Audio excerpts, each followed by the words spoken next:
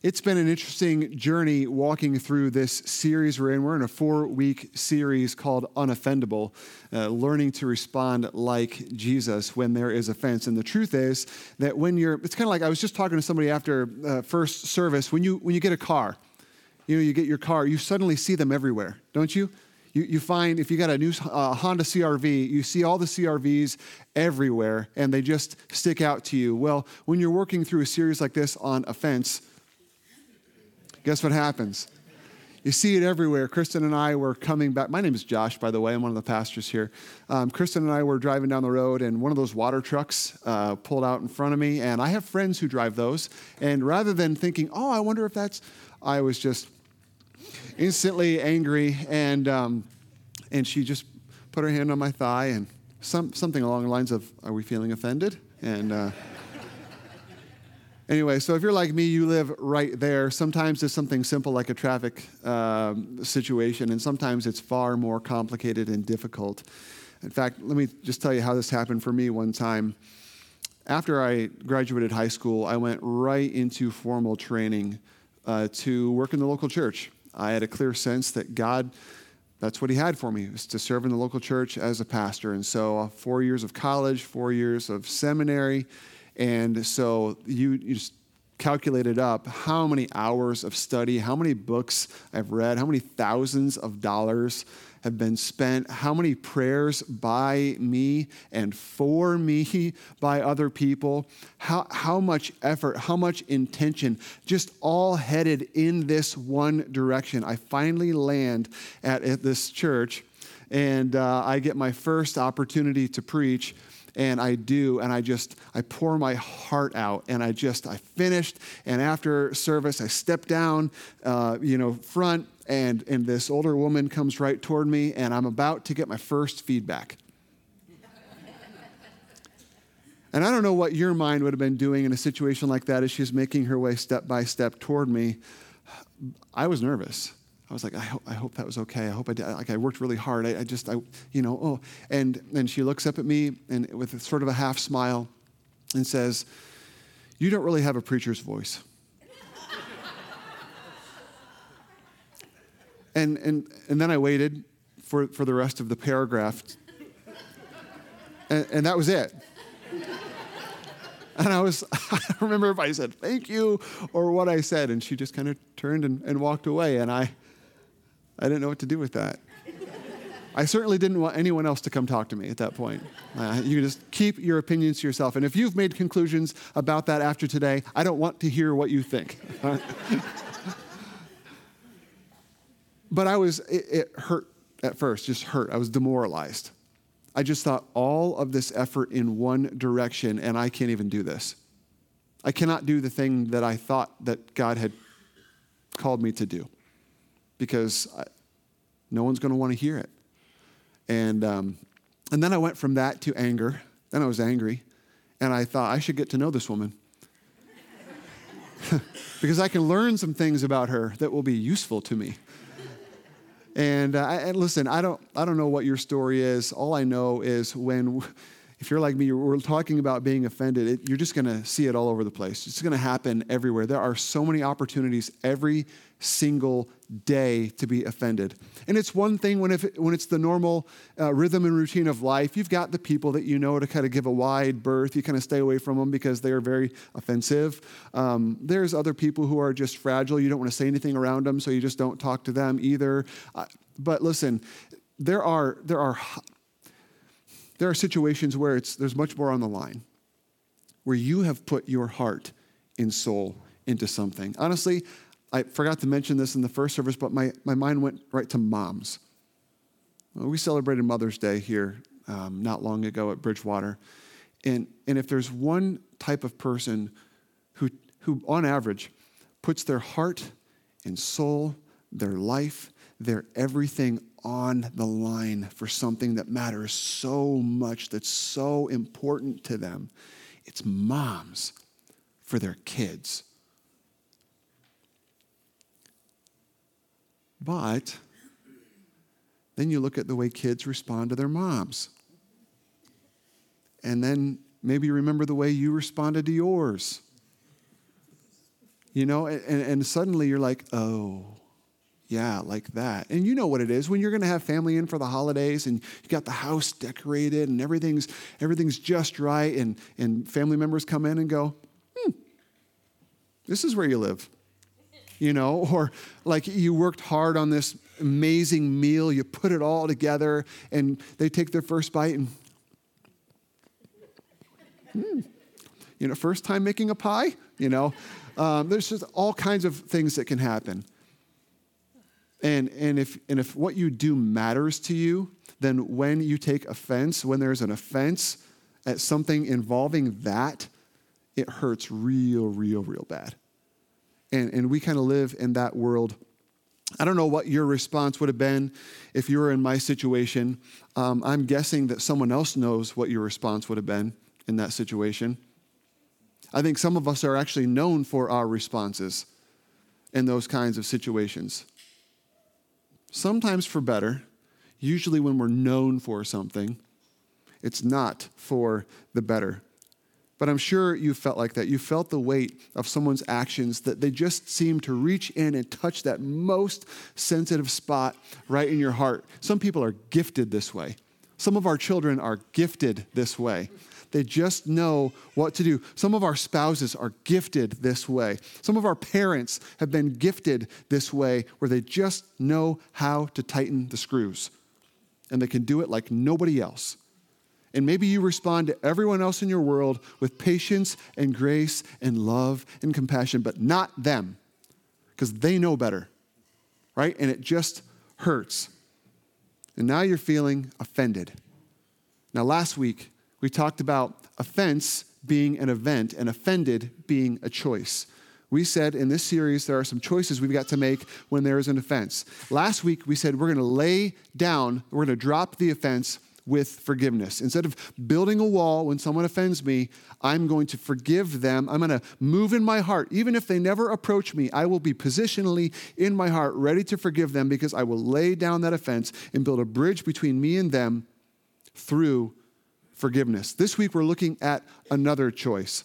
And it's not easy. Building bridges instead of walls, not easy. Forgiving, not easy. Positioning my heart to be ready to forgive when they ask, not easy. What is easy is getting even. That feels right. Some of us have a very acute sense of justice. Not a cute one, an acute one, all right? Because sometimes it's just not cute or pretty. But we need to balance things out, because the weight of what someone did is so huge. We need to balance this thing out. And so we make it our goal to get even. And let me just show you how getting even works, all right? The problem with getting even is that it makes you even on the same plane as someone you may not even like. And you become far more like them instead of rising above the situation. So here's what we're going to do. We're going to look in the Bible, as we always do, for a story that involves an offense. And we're going to see a couple of different responses that stand in opposition to each other. And we're going to look to see not only how different they are, how natural the one is, and how we can also live into the other one through the power of God. All right, so we're going to go in the Old Testament, first part of the Bible, one chapter, 1 Samuel 25. So if you have a Bible, you want to navigate there, have a device, you can find it on there, 1 Samuel 25. Also, we're going to, as a backup here, have it on the screens for you. As we work through this chapter, we're going to find ourselves talking about someone that, if you've been around the Bible or been around church any length of time, you know his name. His name is David. Yes, King David, king over Israel. Yes, David, father of Solomon. Yes, David who killed Goliath. Yes, David who was known as being a man after God's own heart. Yes, David who committed adultery with Bathsheba and had her husband killed. Yes, this David who was a shepherd, a younger brother, and named king. That's the one.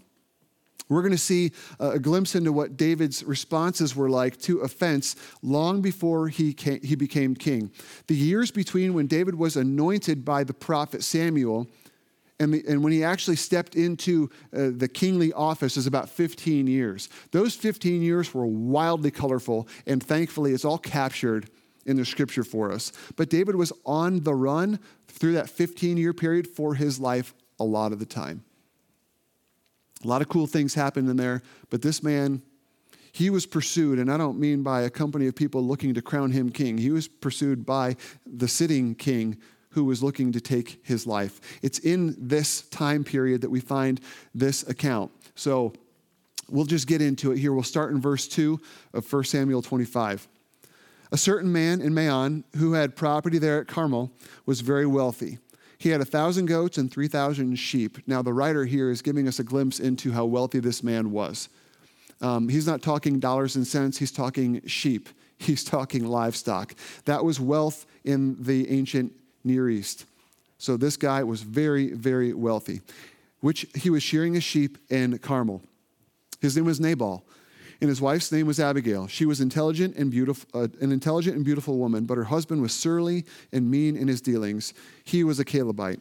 While David was in the wilderness, he heard that Nabal was shearing sheep. So, prime characters here, at first anyway, is David and his men out in the wilderness, on the run, David on the run for his life, and Nabal. And so now they're out in the wilderness, but Nabal's got some sheep out there that are being watched by shepherds, and David's men are out there too. So David, Nabal, that's who we've got. Now we learn that there's another person involved here, Abigail. Abigail's married to Nabal, and she's described as beautiful and intelligent. How she ended up with Nabal, we'll never know, but doesn't that just happen? This wonderful woman, and you look at him and go, what? What happened there? No elbows, please. All right? But Nabal, surly and mean in his dealings, married to this beautiful, beautiful, intelligent woman. Let's see what happens. Look at verse 5. So he sent 10 young men and said to them, go up to Nabal at Carmel and greet him in my name. Say to him, long life to you, good health to you and your household, and good health to all that is yours. Now I hear that it's sheep shearing time. When your shepherds were here with us, we did not mistreat them, and the whole time they were serving at Carmel, nothing of theirs was missing. Ask your own servants, and they'll tell you. Therefore, be favorable toward my men, since we come at a festive time. Please give your servants and your son David whatever you can find for them. When David's men arrived, they gave Nabal this message in David's name. Then they waited. So here's the deal. It's a big deal on Nabal's property. Sheep shearing time is a holiday festival. It's a celebration. It's a graduation open house. It's an anniversary party. It's a birthday party. It's a family reunion. It's a big deal. If there ever was going to be excess at Nabal's household, it was going to be during sheep shearing time. It was just a big deal. Now, David, what he's doing is he's appealing to an ancient custom that they're out. David and his men are out in the wilderness, and Nabal's sheep and shepherds are out there. Listen, this is a dog-eat-dog world here. So if you're out and about in the wilderness and you're a band of ruffians and thugs, you're going to come take sheep. You're going to come take people. You're going to come take possessions. You better look out. It's a tough place out there. But David's men were out there, and what David is saying is, hey, we've been out here, and your possessions and your people, your stuff has been out here, and we have not only not taken anything, we've offered protection. We offered our services. And an ancient Near East custom would be that if that's the case, then it would be totally fitting for Nabal to express some token of appreciation. That's all David is asking for here. Hey, we're out here. We're on the run, but could you just help us out? I think we've done something nice for you. I'd appreciate it. It's like if someone watches your house while you're gone and calls the cops when they see someone try to break in. You better do something for them when you come home. Bring them some cookies at least. All right? So that's what's happening. David and his men kind of bend over backwards and are not only not bad to Nabal's people and property, but they're good to them. Verse 10, Nabal answered David's servants, who is this David? Who is this son of Jesse? Many servants are breaking away from their masters these days. Why should I take my bread and water and the meat I've slaughtered for my shears and give it to men coming from who knows where? David's men turned around and went back. When they arrived, they reported every word. Nabal effectively just spit in David's face. I don't know who you are or who you think you are. You get nothing. David wasn't unknown. David killed Goliath. There were songs about David that were being sung. Saul The king before David has killed his thousands, they sang, but David has killed his 10,000s. He was anointed king. This is David. He played his harp to soothe Saul's spirit when Saul was troubled. This is David who was in the cave with Saul. As Saul was hunting David, David had an opportunity to kill Saul and didn't do it. David he's an upstanding citizen. He's a nice guy. And Nabal's like, I don't care who you are. You get nothing. Nabal lived up to his name. He was mean and surly in his dealings. How do you think you would respond? Maybe later today, ask a person who you trust to tell you the truth, how they think you would respond. Maybe the Spirit of God already this morning is working on you. You know exactly how you would respond. And maybe when you're in the car, you respond with the accelerator. I'm not saying that that's what I was tempted to do when the water truck pulled out, but I know that some people do stuff like that.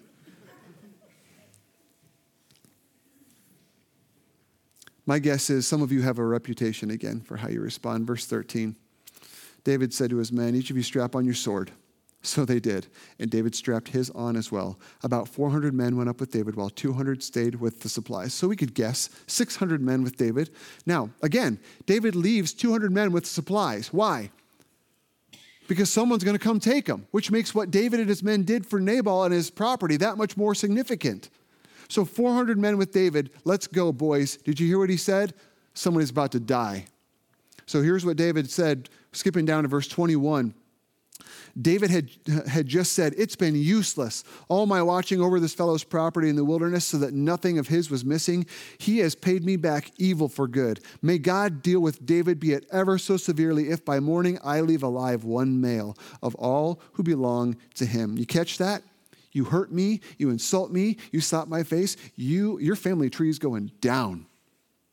Every male dead. And David could do it. This man was a mighty warrior. His men could do it. He didn't travel with chumps. He traveled with warriors and soldiers. This is the great King David. All his time, effort, and energy, useless. This is David who wrote many of our Psalms. Yet in this moment, he was offended. So what did he do? He went on a hunting expedition. That's what he did. David moved with a sword. David moved to raise a posse. Isn't that what we do when we're offended sometimes? We find all the people who we know we can get aligned with us just for backup, and then we go after the person who offended us. And now we have an army of otherwise uninvolved people who are now carrying this offense for us and going to do something about it. And if we can't do it pointedly with a sword, right, we will do it around the back through gossip. We'll spread some slander. We will work up our very best courage, and no, we won't. We'll work up our very best keyboard courage, and we will put it right out there on social media where everyone can see it. And then it's like pizza and teenagers, like just, we can't get enough of that stuff somehow.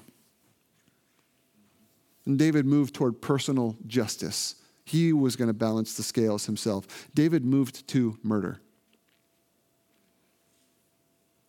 And he was capable. Why? Because he was offended. This is what happens. And you and I might not strap on our swords, but we take the measures we need to. Surely you've seen this happen in your workplace. Oh, the drama. Surely you've seen this happen in your school. Closer to home, you've seen this happen in your family. Extended family. That's why family reunions are so awkward.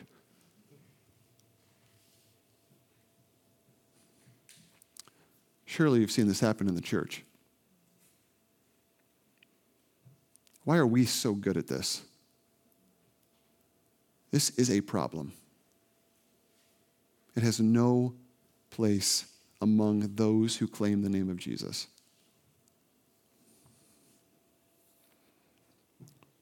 So, even though it feels so natural, so right, it is not the only choice you have to make. There is another choice to make. So catch this today. when you're offended, go on a rescue mission, not a hunting expedition.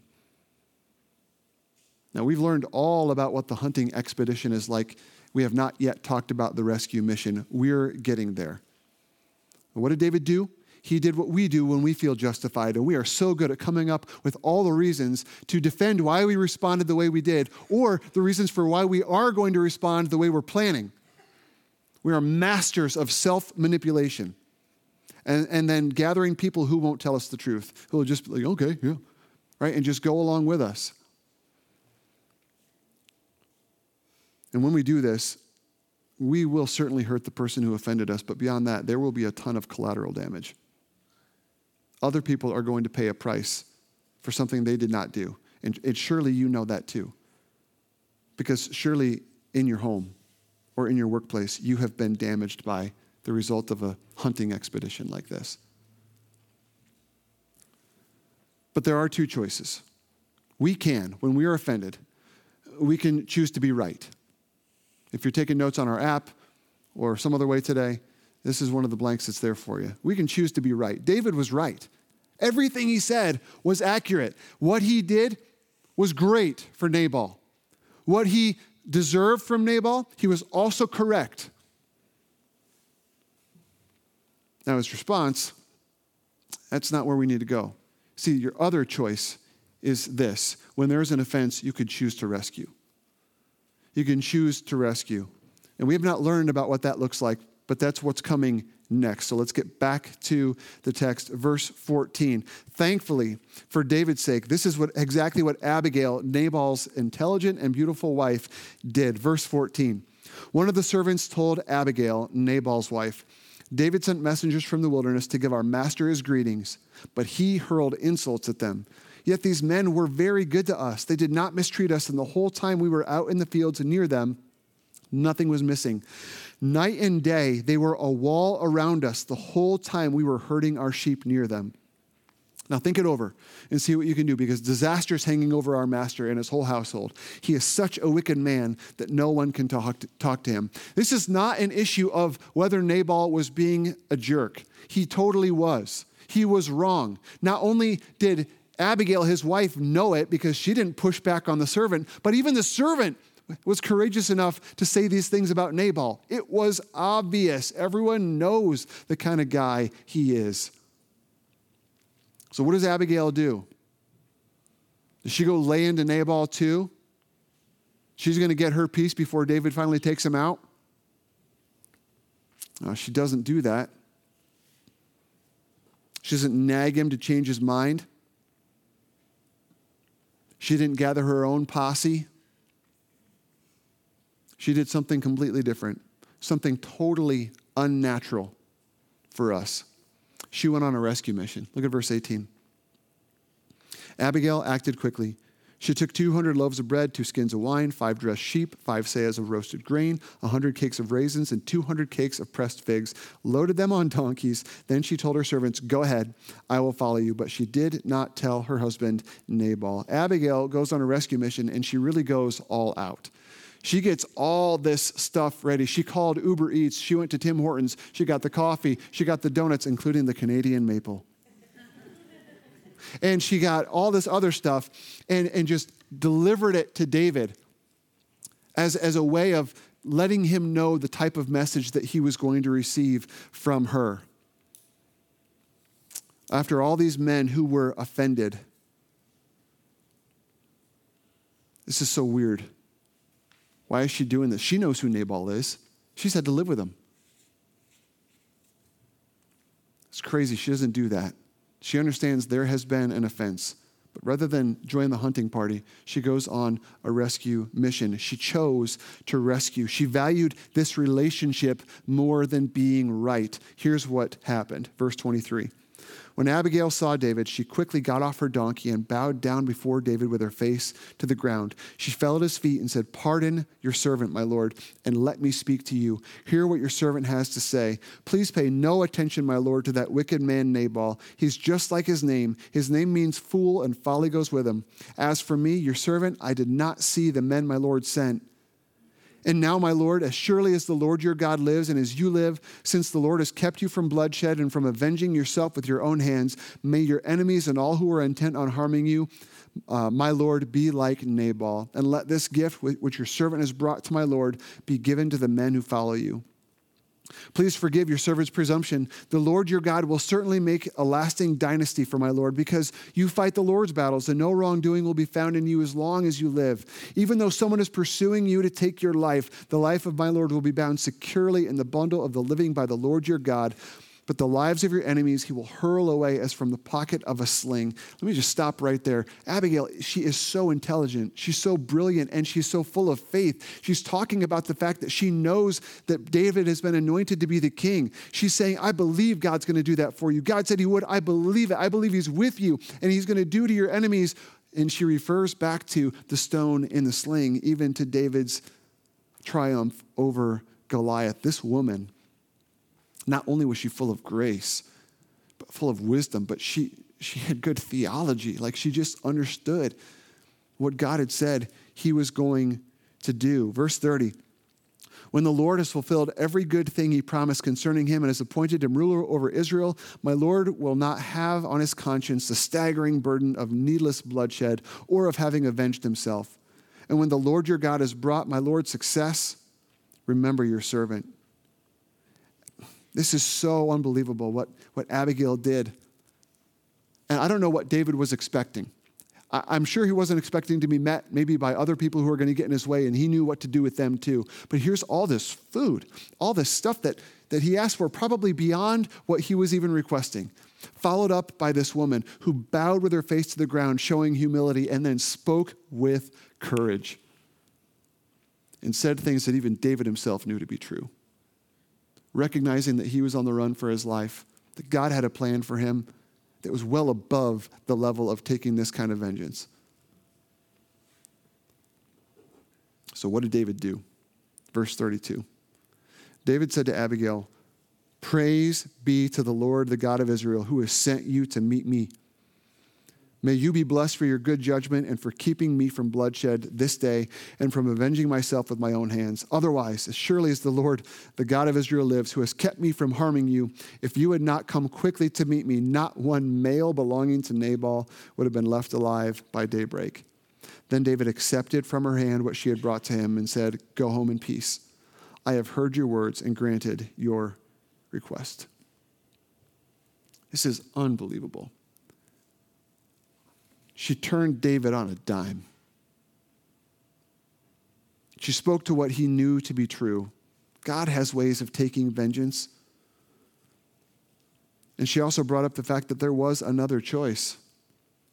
And it did not have to be to go on this hunting expedition and be right and demonstrate to everyone, and this news would have traveled, that he was right. Don't mess with David.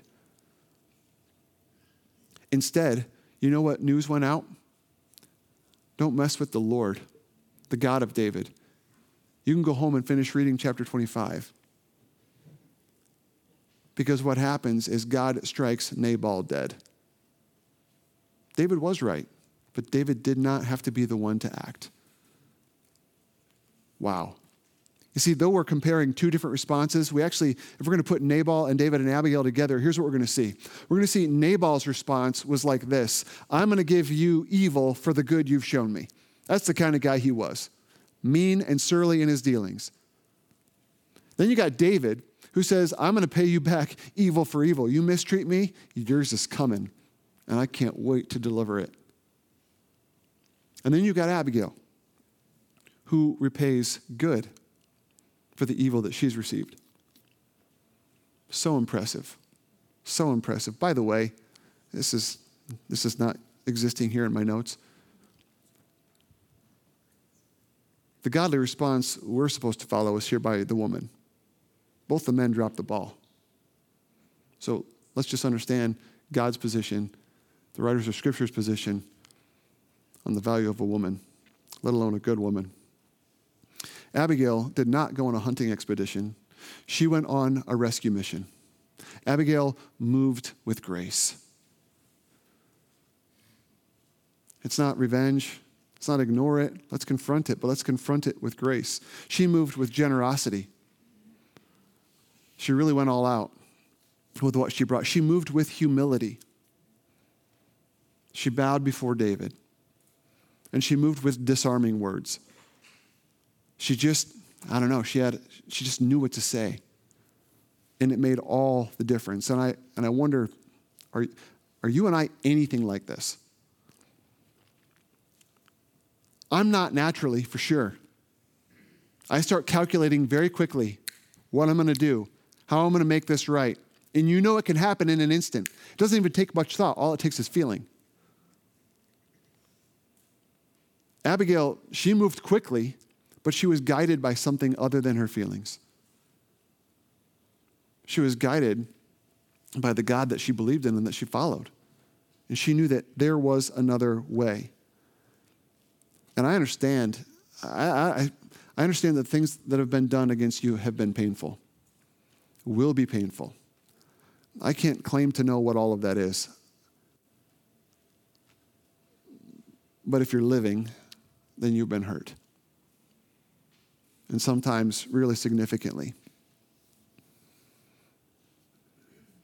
Scripture would teach us, though, that no one else can hurt us the way that we have hurt God. No one could do something against us so great that it exceeds the level of hurt and pain and disrespect and rebellion and dishonor and disgrace that we have committed against God. And it's in that recognition. And then in faith, as a follower of Jesus, it's in that power that we can respond like Abigail in these situations. Jesus himself shows us that we can be unoffendable. He came and did the same thing. Jesus could have just come down with judgment because we actually deserved it. But he came on a rescue mission. His life, death, burial, and resurrection was, in essence, a gigantic rescue mission in response to offense. The gospel is primarily a rescue response to offense. This is what we preach every Sunday. This is what makes all the difference. It's not learn from a good example and go do it. No, it's have your life utterly radically transformed and changed because you and I have committed a grievous offense called sin against God. And instead of building walls and letting that stand up, he dropped it with forgiveness. He moved forward on a rescue mission with grace and blessed us so generously with things that we do not deserve. The gospel is all over 1 Samuel 25. And it's just pouring out of Abigail. Paul celebrates it in 2 Corinthians chapter 5. This is what he writes. And all of this is a gift from God who brought us back to himself through Christ. And God has given us this task of reconciling people to him. For God was in Christ, reconciling the world to himself, no longer counting people's sins against them. And he gave us this wonderful message of reconciliation. Shame on me for accepting the rescue that God has provided and withholding it from you because you offended me. Shame on me. Shame on us who claim the name of Jesus, who are the most easily offended, ready to retaliate people a bunch of the time. Could you just imagine if we took the posture beyond of Abigail, of Jesus to offense in our home, with our extended family, in our workplace, in our schools, in our communities? Oh, man. And I'm so glad that when I fail on this tomorrow, there's still grace for me. The essence of Christianity, the essence of gospel is a rescue mission. To rescue those who have offended and alienated themselves from God, who have then been sent out on a rescue mission to help people know rescue's on the way. His name is Jesus. And you can receive that rescue by faith. So remember, offense is an event, but offended is a choice. And we can choose differently. We should choose differently, but through the power of God, we can choose differently. We can drop the offense with forgiveness. And we can move forward and choose to rescue rather than to be right. As you leave here today, you're going to have the opportunity to grab one of these little stickers that you can stick to something. It's got two options for you, right or rescue. And rescue is checked to remind you and me, this is the way of Jesus. This is the way of Jesus. Now, if you're like me, you're going to need some help doing this. So let's pray and ask God for the help we need. God, I so easily can remember in detail the ways I've been offended. And I so easily forget the grievous ways that I've offended you and have offended other people. I'm asking you help me and everybody here to have a keen awareness and recollection of how we have hurt you and the others in our lives. And then once we are overwhelmed with the shame and guilt of that, you would remind us that you've rescued us and you sent Jesus and he took the punishment for all the ways that we've offended you and other people. And you punished him instead of us so that we could go free and so that we could be changed people. I pray that you would so move us in our hearts today that it would be really, really difficult to offend us because we'd be so quick to act with grace. We'd be so quick to act with generosity and humility.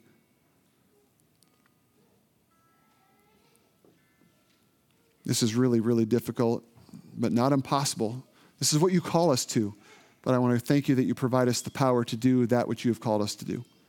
Help us to lean into that today. And remember that because you are good, we can then show that good to the others in our world. In Jesus' name we pray. Amen.